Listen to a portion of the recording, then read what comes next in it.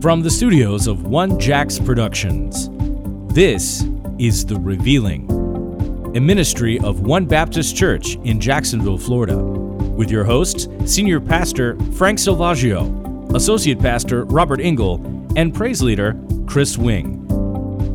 All right, welcome back once again to another episode of The Revealing. Thank you for joining us. We are continuing our conversation on the King James Bible and what not we have termed, but what is termed and known as manuscript evidence.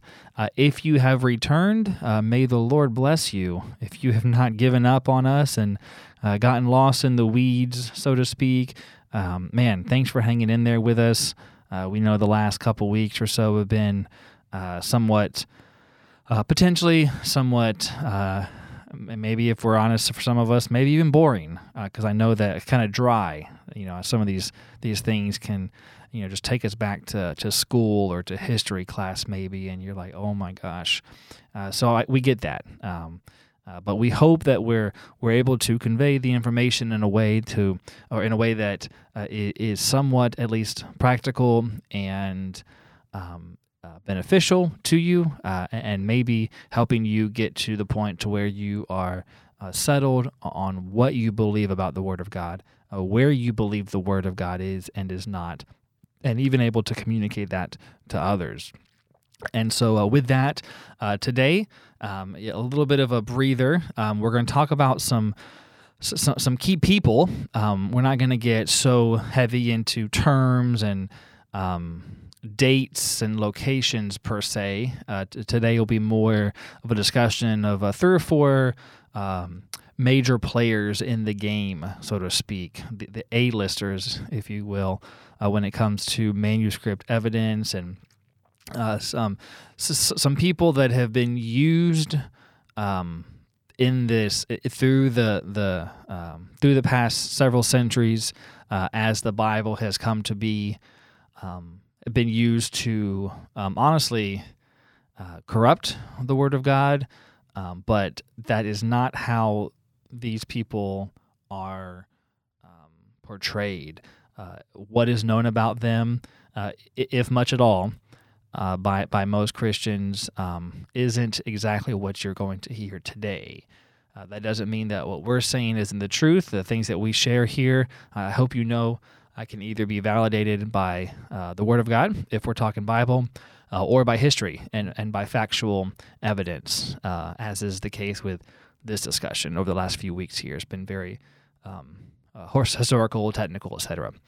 But we do want to kind of shift the focus into looking into some of these men that are behind the different translations and behind the process of how we've gotten the Word of God, as I mentioned earlier.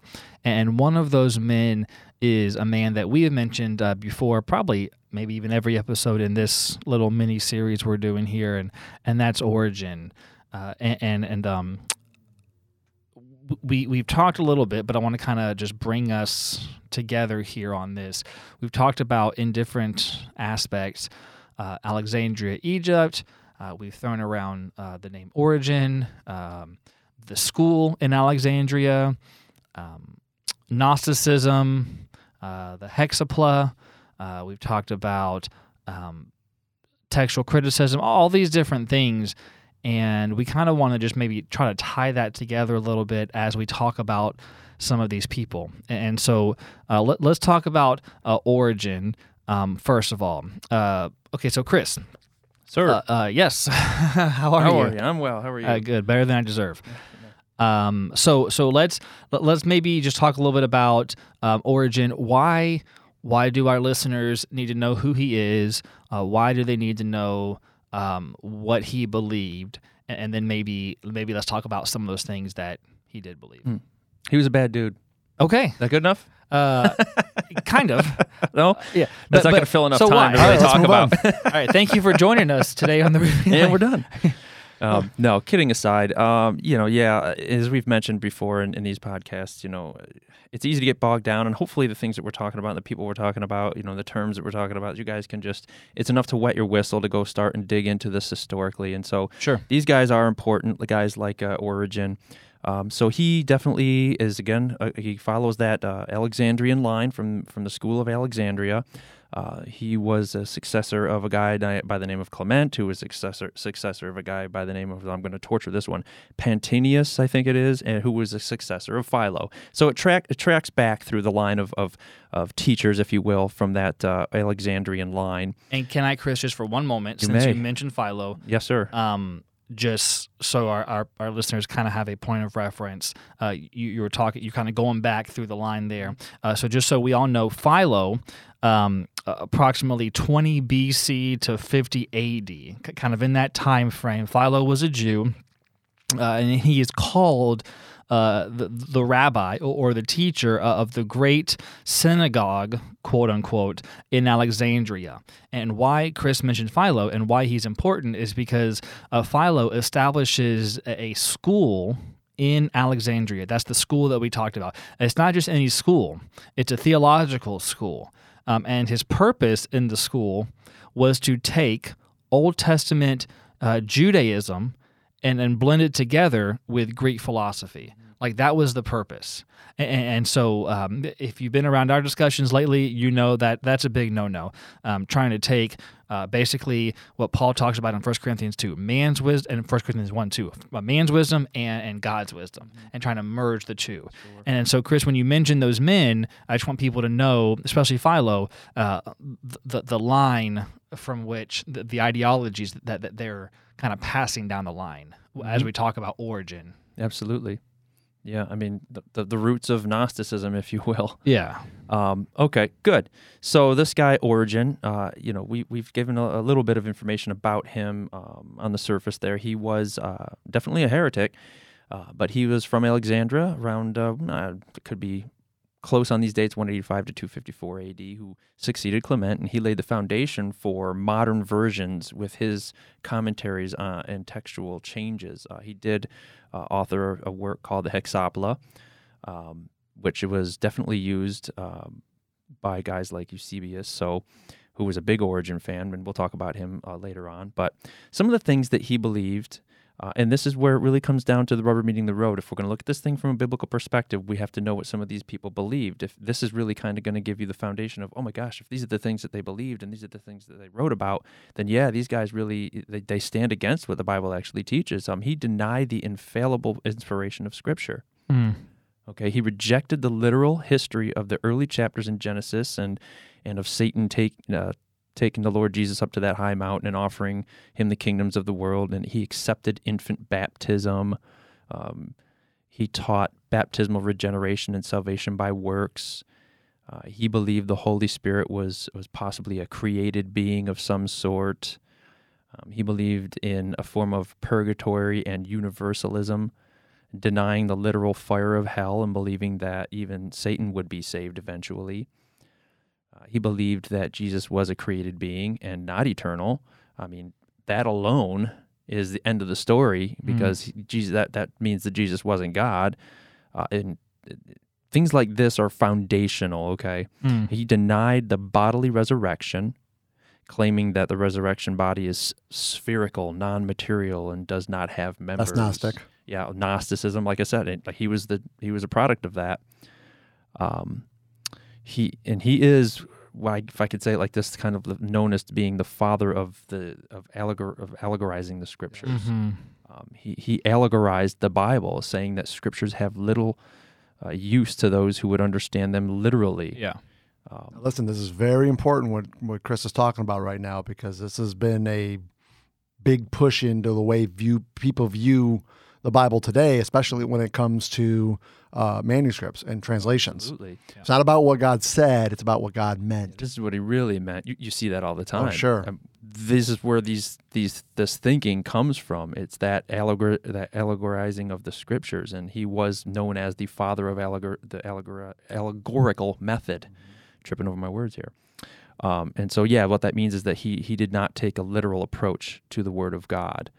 And so this is a major heretical thinking. I remember correctly, that has permeated Kris, today. Correct me if I'm wrong, but didn't he have up to 5 different ways he said you could approach Scripture? I believe so. Yeah, I believe, yeah. I believe it. I certainly believe it. Yeah. And unfortunately, not one of them is pay attention to what it actually says. Biblical, literal. Yeah. Right. In this, he was, one of the fathers of that heretical amillennial and method of prophetic interpretation, which was given, further development by guys like Augustine and later adopted by, sorry to call it out, but the Roman Catholic Church. And so this was just really destroyed the apostolic doctrine of the imminency of the return of Christ, which the Bible teaches, and the literal tribulation and millennial kingdom, which the Bible also teaches. It also did away with a literal fulfillment of God's promises to Israel and set the stage for, the persecution of the Jews by the Roman Catholic Church. You get doctrines like we've talked about in the past, replacement theology and covenant theology that'll come out of this as well. And he was basically the first textual critic. Yes. And I want to speak to that, Sure. if that's okay. Absolutely. Just so everyone is on the same page here. So textual criticism, as Kris said, and he's right. Origen is called the father of textual criticism. And textual criticism is essentially the study that is employed so someone can tell us what is in the Bible and what is not in the Bible. The first one to aggressively go after telling us what is and is not in the Bible is this man that we're talking about, is Origen, who believed all the things that Kris is talking about. So a man who doesn't take Genesis 1-3 literally. A man who believes some very unbiblical things and doesn't believe some very biblical things is going to tell us what going to tell us what is and is not in the Bible and what it means. And just so we understand how prominent this approach is today, I'm going to read a very brief quote to you from probably a popular source online, blueletterbible.org. You guys ever heard of that? I've heard of that, yeah. Okay. So blueletterbible.org says this, and I'm quoting, "Textual criticism must be practiced on the biblical books because there is no one manuscript or group of manuscripts that perfectly preserve the original reading. Yet, we do believe that it is possible to discover what the authors originally wrote. There is no need to assume that the text was changed to such a degree that we no longer have the author's original words. The original text can be recovered through the science of textual criticism." So it's like we can get the original words, but we need men like Origen, or how do we know we need people. actually have them, and that 10 years from now we're not going to find something that's going to usurp what we just had? We don't, And right? you just put the authority now in man's hands to figure that out. Yeah. And why what you guys are saying is so important for the folks that are listening is, so obviously we talked about that idea of palimpsests last episode, and this guy is a master of it.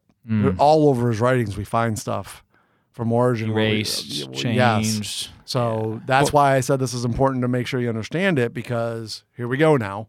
But like I said, there's that side note on the Sinaiticus, whatever it is there. Yeah, Sinaiticus, yeah. That it was corrected by, Origen, because he wrote this work called the Hexapla, which was consisted of 6 translations of the Old Testament that he side by side. Parallel Bible, Right, basically. right. Corrected it wherever he didn't like it. Sure. Yep.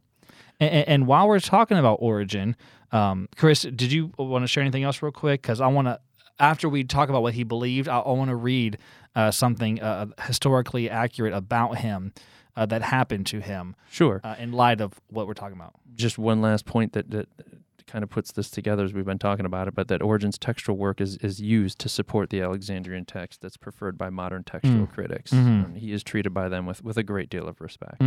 So. Yeah, absolutely. And so I'm going to share one more quote, if I could. This is a little bit more of a lengthy one, but it comes from the New Standard Encyclopedia. You mentioned the school. We mentioned the school in Alexandria. Again, this is the place where Philo began to establish a theological framework where he would take Old Testament Judaism and blend it with Greek philosophy.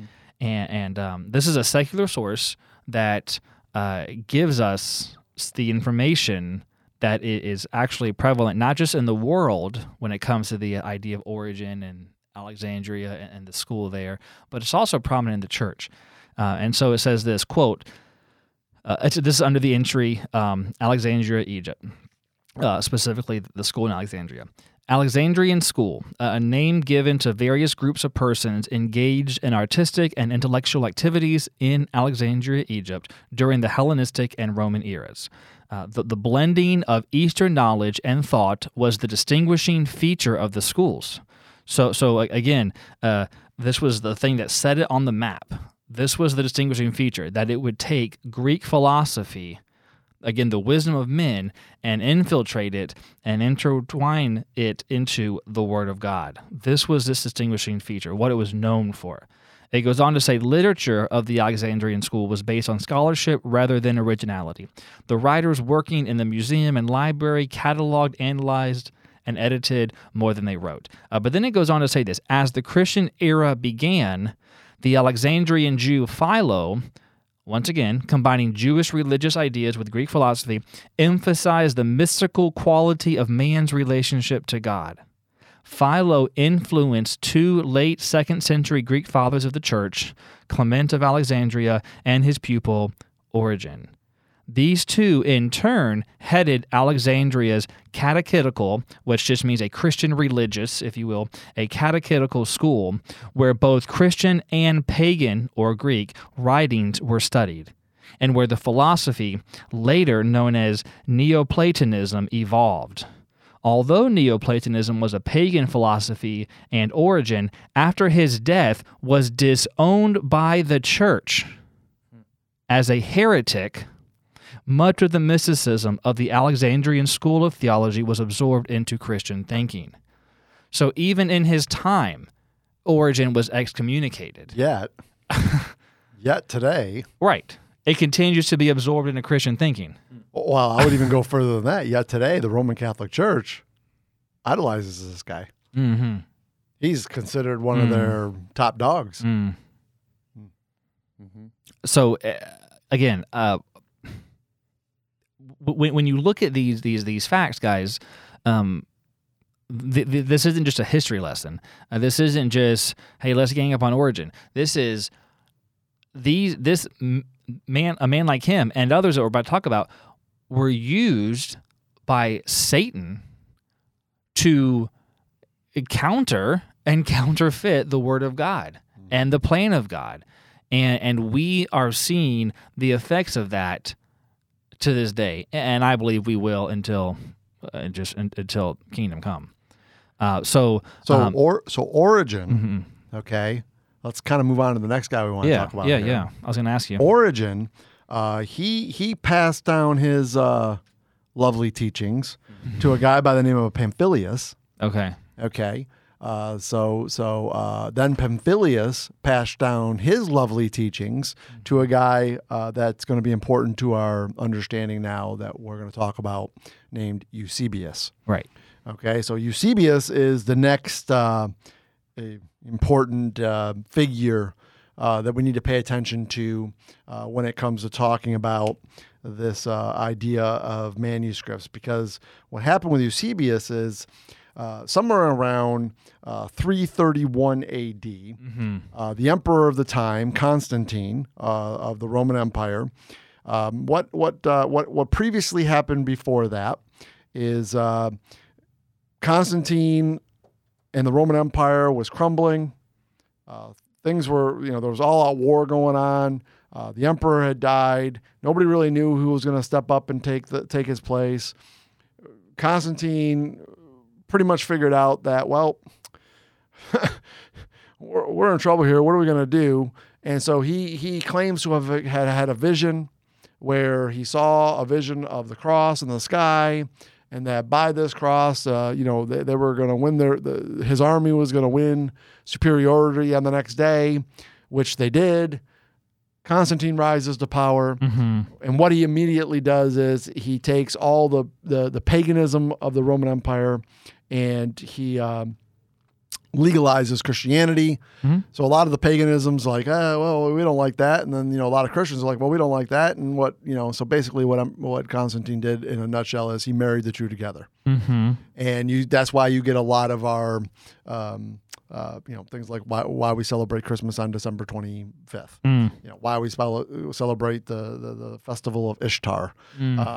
Easter. Okay, all these things are pagan in its roots that were joined with Christianity. Don't get mad. That's just the facts. Okay. Right. There's nothing to argue. That's just how this thing went down. That's how we get the idea that Jesus died on Good Friday. Well, no, he did not die on Good Friday. I mean, come on. Okay. So anyways, what ends up happening is Constantine is starting to realize that there is tensions within his empire between the pagans and the Christians. And he's really trying to give leeway to these new Christians and give positions and things to that matter to kind of put the Christian, now, mind you, just before this, the previous Roman emperors are killing Christians. Right. Now all of a sudden Christians are rising to the top here and becoming very prominent within the Roman Empire. And so what he does is he takes this guy by the name of Eusebeus, who again, remember, he was a follower of Pamphilus, who again, remember, was a follower of Origen. Yeah. Okay, so you can kind of see where this line of thinking discipleship has been brought down to Eusebeus, and so what Constantine does, Eusebeus has a major infatuation with Constantine. He just loves the guy. And so Constantine says, okay, well, this is what we're going to do. Let's put together an ecumenical Bible. And so basically what that word ecumenical means is accepted by all. Yeah. And Eusebius was the perfect guy to do it. Because he'll go into the Bible and he'll pick and choose what to change, what to, kind of make it so that everyone would accept it. Pleasing to everyone. So now the reason why what I just said is so important is because many, if not most, textual critics for and against what we're talking about right now will readily agree that they believe without any doubt that Vaticanus and Sinaiticus came directly from Eusebius's work. So there you go. You want to know who had a hand on the manuscripts that we're using for our English translations today that came out of Egypt, Alexandria. There's a reason why we're saying this, because it did. Okay, I mean, obviously, Eusebius, he spent time in Egypt. Again, he was under Pamphilus, who was under Origen. They were all in the school of Alexandria in Egypt. All of this stuff is obviously and should be relevant. Yeah, of course. So this Eusebius guy, the other thing that we want to make note of Eusebius that I think is not quite manuscript talk, but just to make note of it, Eusebius is also considered the father of church history.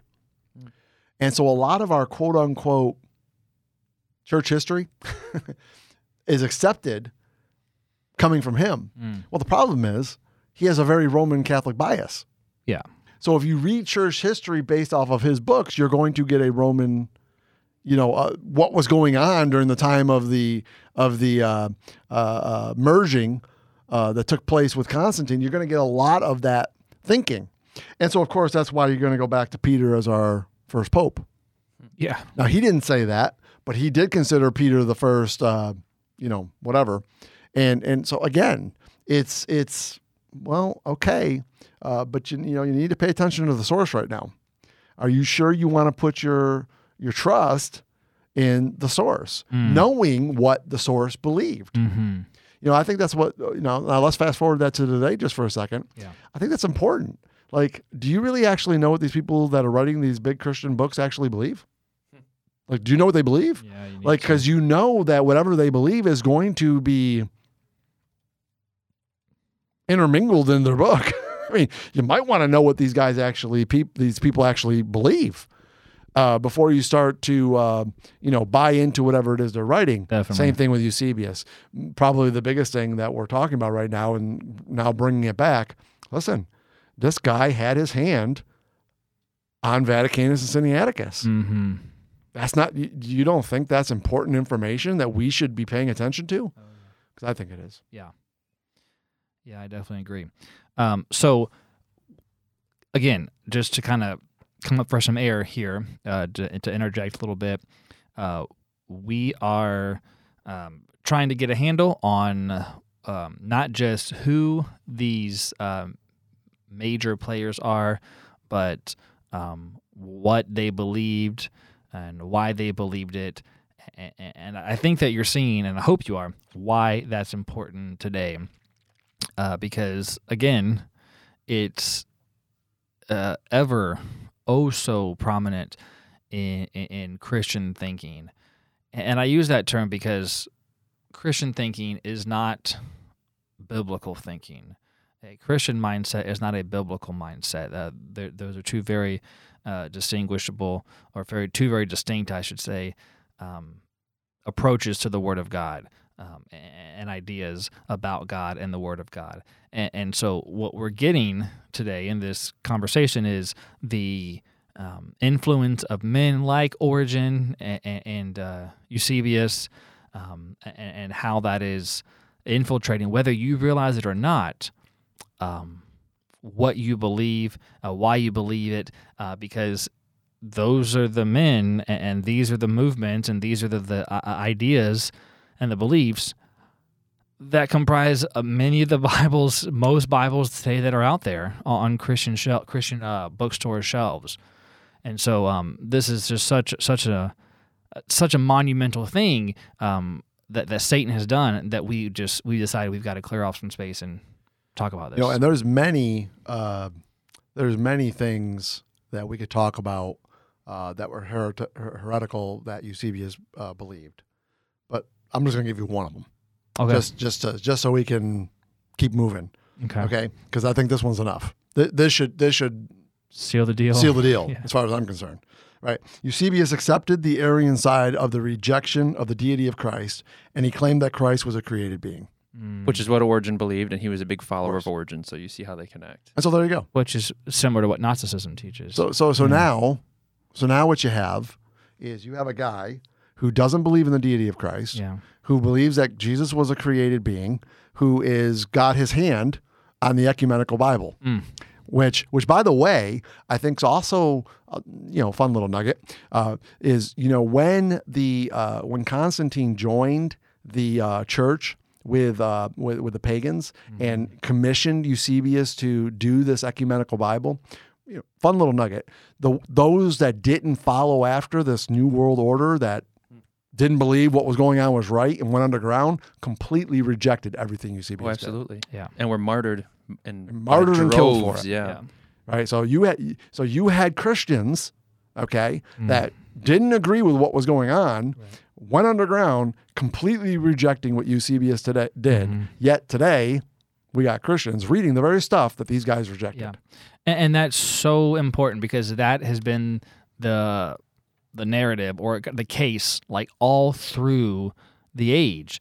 It's look what was going on back there with Constantine. It was Rome that was in control, and it was emperor after emperor after emperor that was persecuting the Christians. And then all of a sudden, Constantine comes in with a supposed salvation experience, though not biblical.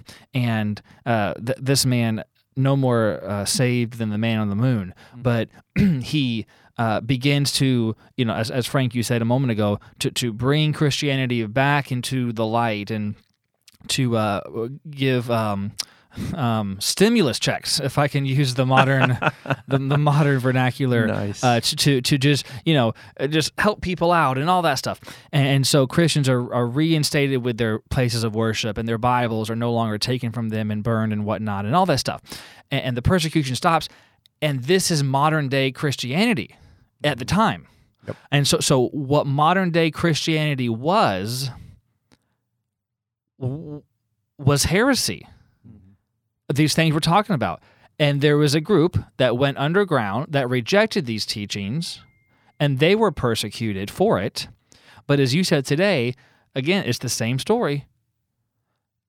we have modern day Christianity, people running around teaching this and preaching that and believing this and writing books on that, and it's all just this ecumenical melting pot, just make anything and everything to bring it all together and to make it pleasing to all, so to speak. And the little peons like Kris, you, me, and Frank, yourself, us common people who actually believe what the Word of God says about the Word of God. We pretty crazy. We have to go underground, so just, if you will, you know what I'm saying, we're not being persecuted right now, but we're the minority. Sorry? We aren't? No. Oh, I guarantee you there's somebody listening to this right now going, you KJV only Probably cult. so. I don't consider that I would take that over. Yeah. And in light of all this, Robert, right? In light of all this, the Bible that we believe is the absolute authority says in 1 Corinthians 1:10, now I beseech you, brethren, by the name of our Lord Jesus Christ, that you speak all speak the same thing. There be no division among you, but that you be perfectly joined together in the same mind and the same judgment. Yeah. So am I supposed to be perfectly in the same mind and the same judgment and just ecumenically get together and Yahoo Eusebius when he says that Jesus Christ is not deity and he's a created being? Yeah, right. Yeah. I'm sorry, I'm not going to gather around that. What Bible did he contribute to? Because I want that one. No, absolutely not. Yeah. You got to think about some of the things that they believed. It's why we're trying to, illustrate these things, because of how they've permeated into modern thinking and such the like, as I said about Origen, who believed in infant baptism. If you just take that one thing alone, that one little, quote unquote, little thing, I say sarcastically, alone, millions of people died and were martyred for that one doctrinal not believing and following that. These Anabaptists that we said, these are the Christians that went underground, who were persecuted heavily under the emperors and then, of course, under papal Rome, heavily persecuted just from that one doctrinal distinction alone, because that's what they were doing. They were called Anabaptists. They were rebaptizing people biblically, because they had the actual line, the true proper line, the Byzantine line that they were following, which is the Word of God. And it teaches that that's not how it works. There's no doctrine of infant baptism. And so because of things like that they stood against, they were heavily, heavily persecuted. Eventually they dropped the Anna and just became what we would know as Baptists. And of course, that's even changed even to this day. But it's important to see that through history, because, listen, God is the author of history. It's His story. And as Pastor Robert's been leading us on Thursday nights through church history, we're seeing how those 7 letters to the 7 churches that were written by Jesus in the book of Revelation correlate to those periods of time in history, which we're outlining here in these podcasts. I mean, all of this fits right into it. And it's absolutely necessary. Perfectly, absolutely. Which is crazy. It's perfect. The Church of Pergamos, big time, with all these persecutions and whatnot. So, just taking... You don't gloss over these things that we're saying when it comes to what these guys actually believed, because things like infant baptism were a huge thing that people stood against and died because they didn't believe in those things. And again, that's what's infiltrated into today's modern thinking, and it's just glossed over, but people just don't even realize what they're actually following when they read all these different translations of the Bible and where they actually came from. Guys like Eusebius, guys like Origen, and these are the things they believed. How could you, as a Christian, now this is the question I'm putting out there to podcast land, how can you as a Christian, now knowing, if you didn't before, that this is where these things come from, actually want to read Bibles that were translated from the works that came from that line of thinking? Would you say that you believe in these things like infant baptism and that the rejection of the deity of Christ and all that kind of thing, and actually sit there and say that's biblical and that's Christian? Some people do. Well, and you want to know why they do? Because they have these Bibles that teaches that. It's something to think about. That's why they believe it. Oh, yeah. Okay. Yeah. Okay. So, Origen, Eusebius. And I think we need to talk about real quick before we go to those last 2 guys. Real quick, we need to talk about the Gnostic writings. Okay, go for it. Because we're right there. Obviously, in our in the world today, people have a lot of questions about these Gnostic writings. What they'll claim is, well, these books were supposed to be in the Bible. Oh, the apocryphal books, right? Yeah. Well, I don't want to go apocryphal. That's Old Testament. We can talk about that another time. Right now, I want to keep us in the realm of the New Testament. So these apocryphal books. Again, folks, if you're listening, just please hear me, okay? Do we know where these books were found? Nag Hammadi, which was in Egypt. So right there, we should stop. And we go, why are all these books found in Egypt? Yeah, isn't that interesting? Yeah, because God's trying to make sure that we grab onto something here. Okay? Listen, these Gnostic writings, none of them, by even top scholars of today, none of them were considered written before 350 AD. So that right there, no. If they weren't even written before 350 AD, how the heck are you going to put them in the Bible? I mean, just by Jesus, if we're going to let the Bible be the authority, again, you need to do that, okay? But if you let the Bible be the authority, right in Revelation, it says, do not add to my words or take from them. So once Revelation was done, which was 95 AD, okay, no other books after that should ever enter into canon. So right there, if we just stop right there, none of these books should ever have been added into canon. Sure. And so there is why we reject them. Yeah. They were written 300 years after the fact. Right. There's just none of these people lived during that lifetime. There's just no way to be able to verify any of that as any kind of factual history at all. There was no direct witnesses. It's just it's nonsense to think that these books are and or should be included into the Bible. Yeah. Again, even despite all that, I would say, where was it found? End of story. Let's keep moving on. Yeah, you would think so. Yeah, should be. All right, now we can go to those guys, which are Westcott and Hort. Dun, dun, dun, dun. We have arrived. Maybe, I don't know where you are, if you're a student of history or church history or not or whatever, but like I think these two are maybe the most commonly heard in some way or another. I say that, but then again, I can see where it may not be I don't know. I guess it just depends on who you're talking to. Yeah, if you kind of are not in the know, but like if you've actually are a student of these things we're talking about and whatnot. But definitely the most modern of those that we're speaking of today, yet no less influential. And so, Frank, like I was asking Kris, so let's take Westcott and Hort. Who were they? What did they believe? And how is that affecting what we have today? Yeah. So let's fill the hole real quick. All right. So we've talked about Origen. That led us to Eusebeus, right? And then obviously Eusebeus had his hand, which I think most folks are going to say, on the Vaticanus and Sinaiticus. All right. So now get this. So here we are now from roughly 330 AD to 1400 AD. Okay. Understand, there's just really only two manuscript Bibles that are being propagated.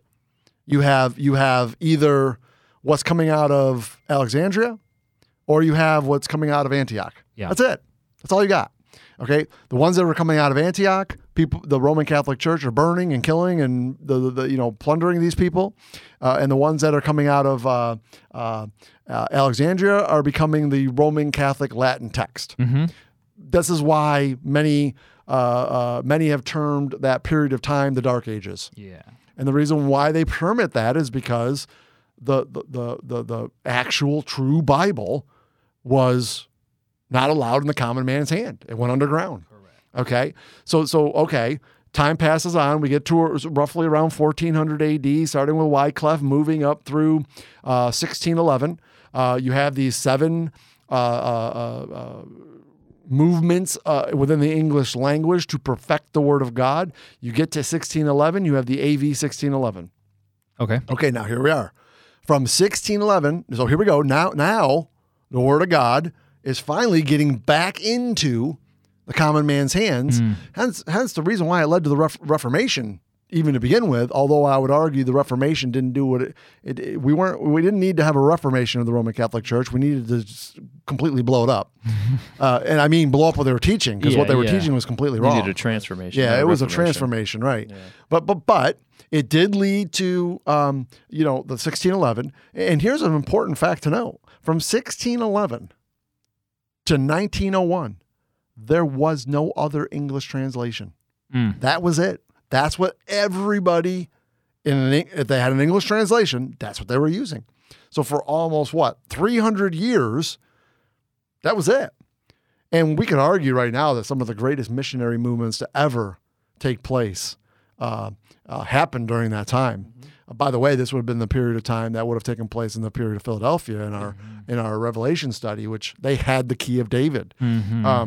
But so here we go. Okay. So again, up to this point, we have 2 lines of manuscripts and really only a couple different translations, if you will. Okay. Well, then comes and enters into these guys called Westcott and Hort. Okay. You have these guys, Westcott, Brooke Foss Westcott. He lived from 1825 to 1901. And then you had Fenton John Anthony Hort, who lived from 1828 to 1892. And these 2 men are, without a doubt, the father of modern day translations.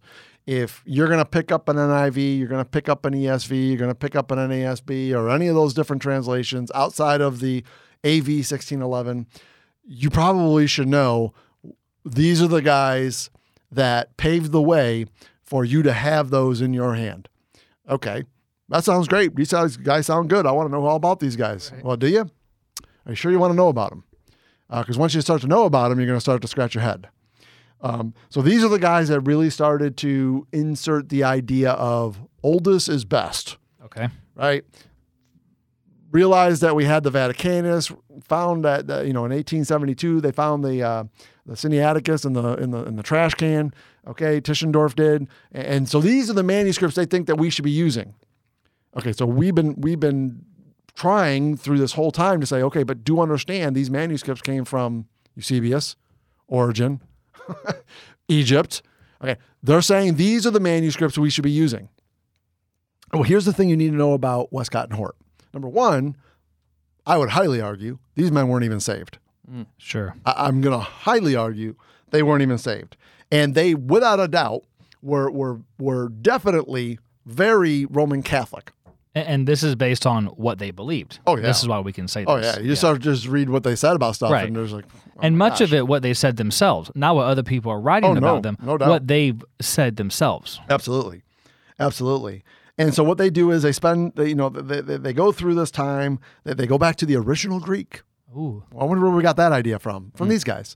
They went back to the original Greek and they published, I believe it is in 1881, if my memory serves me correct. Yep. They published this New Testament. It ends up being the Nestle Greek New Testament. Okay. That ultimately leads to where we are today with our literally hundreds of Bible translations in the English language, which, by the way, since that first edition, we are now just entering into our 30th edition. Let me repeat that. Our 30th edition. And do note that in the world of copyrights and books and things like that, to have an edition, you have to have changed at least 10% of the book. Mm-hmm. So now you have 30 of them. So whatever they came up with in the beginning, so far removed from where they were. Yeah. Again, something doesn't seem right about that. But that's the idea of the modern textual critic. As we get more information, we can update what's going on here so we can get closer to the original. That makes sense if you don't think about it. Okay. So I just want to read some quotes from these guys. Okay. Because I think that'll do it. And these are direct quotes from these guys. Okay. Westcott. Do you not understand the meaning of theological development? It is briefly this, that in an early time some doctrine is proposed in a simple or obscure form, or even by darkly hinted at, which in succeeding ages, as the wants of men's minds grow, grows with them. In fact, that Christianity is always progressive in its principles and doctrines. And I'm telling you right now, Wow. that is exactly the mindset of what's coming out of most of our seminaries today. That's the mindset. That's blasphemy. This is what we're teaching people, and that's what they're coming out with. It's very progressive. So what they're doing is now they're going, well, God, these aren't the actual words of God. It was his thoughts. And we're progressively learning and getting more understanding and knowledge so that we can understand what God was really trying to say.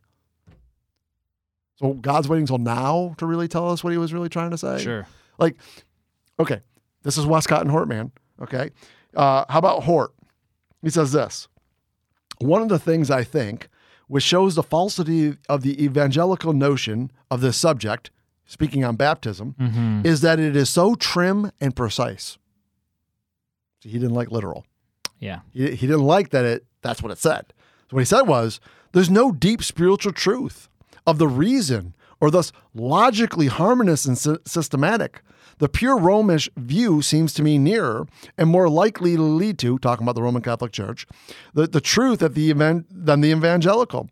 The fanaticism of the bibliolaters, he's talking about the ones who believe in the Bible. Yeah, okay, us. okay, among whom reading so many chapters seem exactly to correspond to the Roman superstition of telling so many dozen beads on a rosary. Still, we dare not forsake the sacraments, or God will forsake us. I'm inclined to think that no such state as Eden, the popular notion, because he didn't believe in Eden. Did you hear what I just said? Yes. Okay, he wrote it right here. Yeah. No such state as Eden, and he wrote, the popular notion, ever existed, and that Adam's fall in no degree differed from the fall of each of his descendants. I got about 17 verses that just jumped to my mind that completely contradict what this guy just said. But the only way they contradict what this guy just said is if the Bible's actually the authority. Right.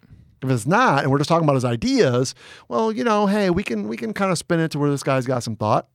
No. Westcott, I never read an account of a miracle, but I seem instinctively to feel its improbability and discover some want of evidence in the account of it. I never read an account of a miracle. Well, wait a minute, dude. Didn't you read the Bible? Yeah.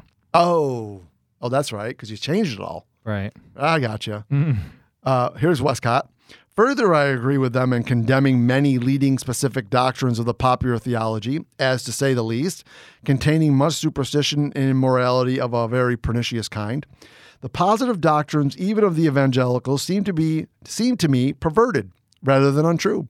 There are, I fear, still more serious differences between us on the subject of authority. I agree with you there, brother. You're right. There is some serious differences. And especially, he says, the authority of the Bible. And he's right. Yeah. And by the way, you should start reading some of what he says about the authority of the Bible. He doesn't believe in the authority of the Bible.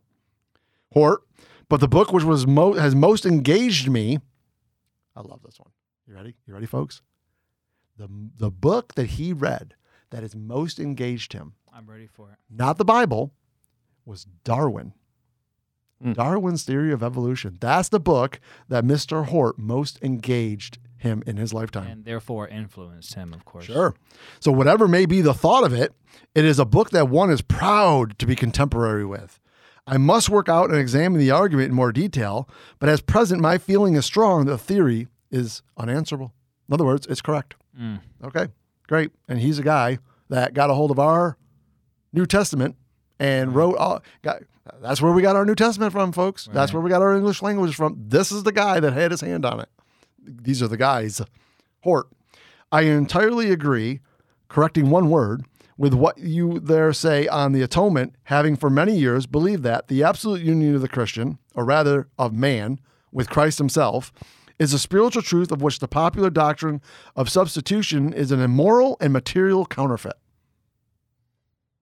Well, there you go. Jesus didn't die for our sins on the cross. It's a counterfeit. Certainly nothing can be more unscriptural than the modern limiting of Christ's bearing our sins and suffering to his death. But indeed, that is only one aspect of an almost universal hearsay. So the doctrine of atonement that the Bible teaches to Mr. Hort is a hearsay. Westcott says, I've been trying to recall my impressions of La Salette. Okay, he's a Roman Catholic priest. I wish I could see to what forgotten truth Mariology bears witness, and how we can practically set forth teachings of the miracles.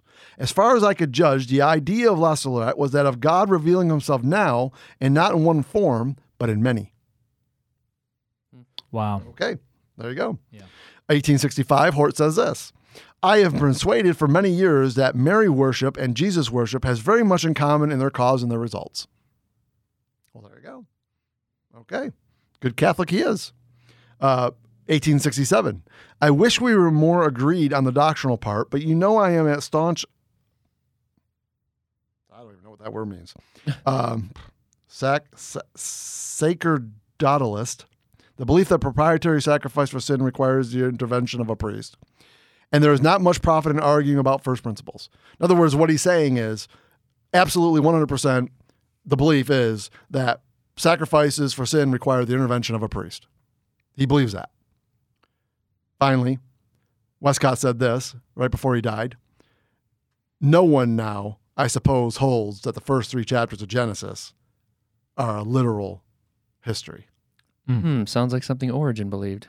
I could never understand how anyone reading them with open eyes could think they did. Yet they disclose to us a gospel, so it's probably elsewhere. Wow. So there's a different gospel, huh? Okay, so if you're listening right now, please hear me, because here's the facts. And I think we have done a pretty good job of laying down the factual history of how we got to where we are today with our translations. So now, do you see why we have said all along the argument isn't the translations? Right. It's not. The argument is the manuscripts it came from. That's the argument. Definitely. If the translation came from Vaticanus or Sinaiticus, which most of them do, okay, then whether you like it or not, some of you who are listening may love this. Some of you may not like this. But do note, you are reading Roman Catholic doctrine. Yeah. To its core. It's true. It's Roman Catholic doctrine. It's the facts. And then you wonder why we're teaching Calvinism today. You wonder why it's having such a strong push in church today. Why didn't it have a strong push 100 years ago? Because nobody had all these new translations, and that wasn't the push. That's a Roman Catholic doctrine. Why are we teaching that we can lose eternal security today? See, that wasn't a strong thing 100 years ago, but it is now because why? It's Roman Catholic doctrine. That's why we're teaching amillennialism in most of our churches today. See, 100 years ago, that wasn't a major push. Why? Now it is. Why? Because people are reading Roman Catholic doctrine in these perverted Bibles, and they don't know it. And this is why you're seeing so many denominations returning to the Roman Catholic Church in their confessions, in their practice, in their beliefs. Which, by the way, I think the Bible says something about that. Yes. Because who's the one that's going to rise to power and the Antichrist is going to take control of? Yep. Come on, man. It doesn't take a genius. I know the last couple, 2-3 episodes, we've talked about some technical things.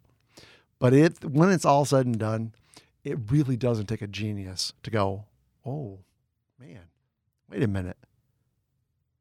And again, I just go back to, where did it come out of? Did it come out of Antioch or did it come out of Egypt? Which one? Alexandria. Which one do you? If you want to follow Alexandrian text, and if you feel like that is where God preserved, which he said he was going to preserve his word, if that's where he preserved it, then have at it. All I know is the Bible that I read, the one that I trust in, says, out of Egypt I call my son. Yeah. He calls everybody out of Egypt. There's a reason why he's calling everybody out of Egypt. Yeah. Because there's something now. Egypt in the Bible, throughout all the Bible, is a picture of the world. Pharaoh is a picture of Satan. Okay? So, gosh, now you understand what's going on in Revelation chapter number 2 when it's talking about where Satan's seat is.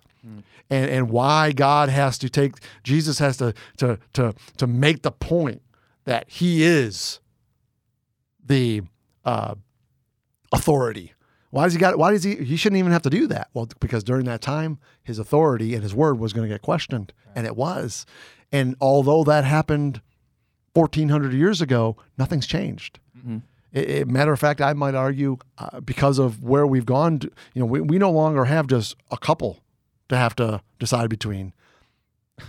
We literally have hundreds. Yeah. So, I mean, we've painted a picture, if you will, though we've gotten technical about a lot of things, of history leading up to these guys in our modern history, if you will, of Westcott and Hort. And you can see that now as we continue these podcasts, I'm sure we're going to start talking about this thing of Bible translations. It was these two guys that paved the way for all the new modern Bible versions that we have in English today.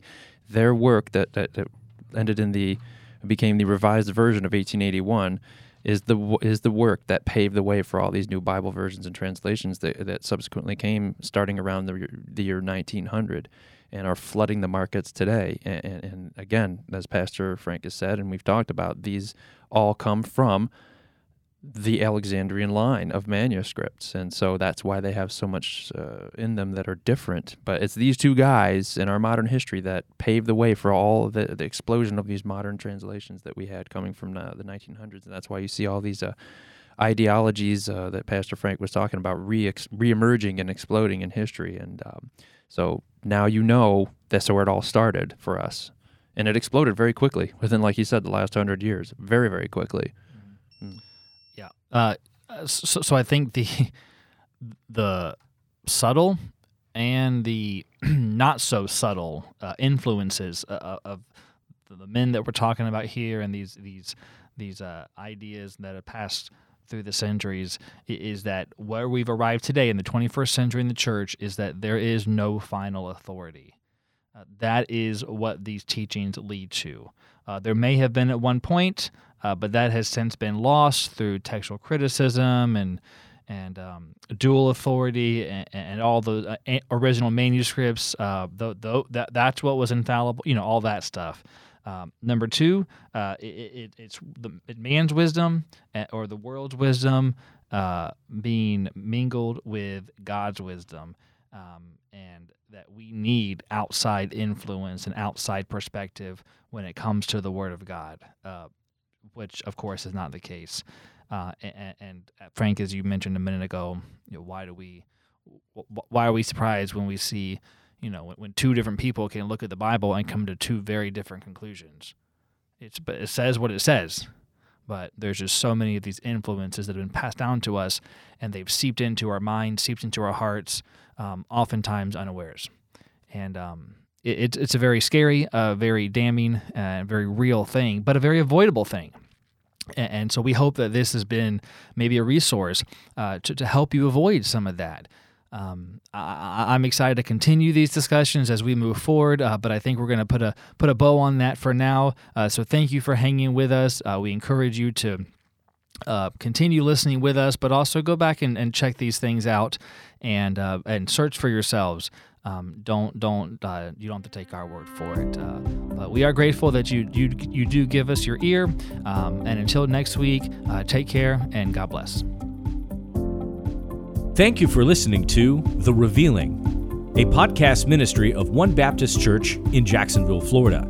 Senior Pastor Frank Selvaggio, Associate Pastor Robert Ingle. For more information about One Baptist Jax, please go to our website, onebaptistjax.world, or email us info@onebaptistjax.world.